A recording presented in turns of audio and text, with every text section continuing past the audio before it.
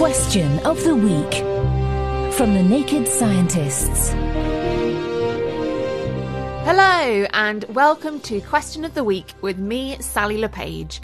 And this week's question is a canine conundrum, as Beth asks, my dog is always licking her fur but never gets a hairball. Why don't dogs get hairballs?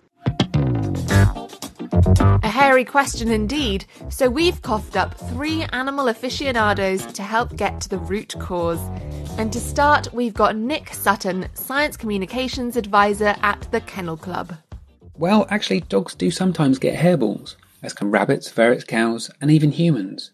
When animals groom themselves, any hair they swallow usually passes through their digestive tract and is excreted in their faeces. If too much hair is swallowed, or if it wraps around any food items, it can form a clump that's too big to pass out of the stomach. As more hair is swallowed, it clings to this mass and begins to grow in size. Once it's big enough to cause discomfort, the affected animal will usually vomit it up, as long as they can vomit, unlike cows and other ruminants.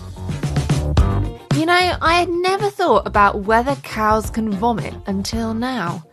Of course, cats famously get hairballs, so why is Beth's dog hairball free when her feline friends aren't? Hairballs are a lot less common in dogs than cats, and this is for a number of reasons.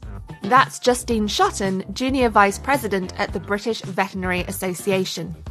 First of all, dogs do lick themselves, particularly their paws, for example, but they don't groom their whole bodies in the same way that cats do.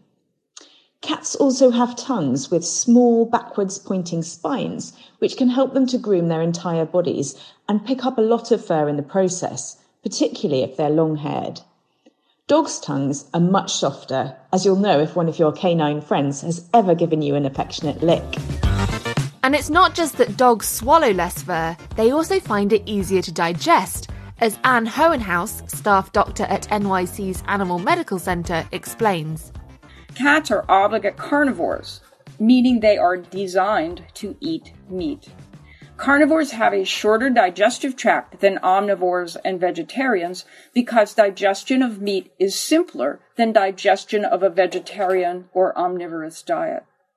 Dogs are omnivores and thus have a longer digestive tract, which may be better at digesting hair than the short cat digestive tract.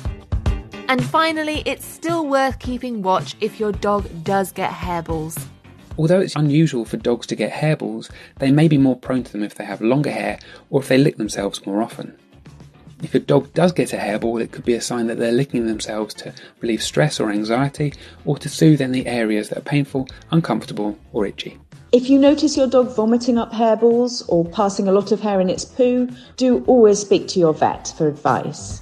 Our next question of the week is this short but puzzling question from Henk. Is lava wet? If you think you've got the answer, we'd love to hear it on our forum over at nakedscientists.com/forum, or if you'd like to ask a question of your own, email chris@nakedscientists.com. I've been Sally LePage, and until next time, goodbye.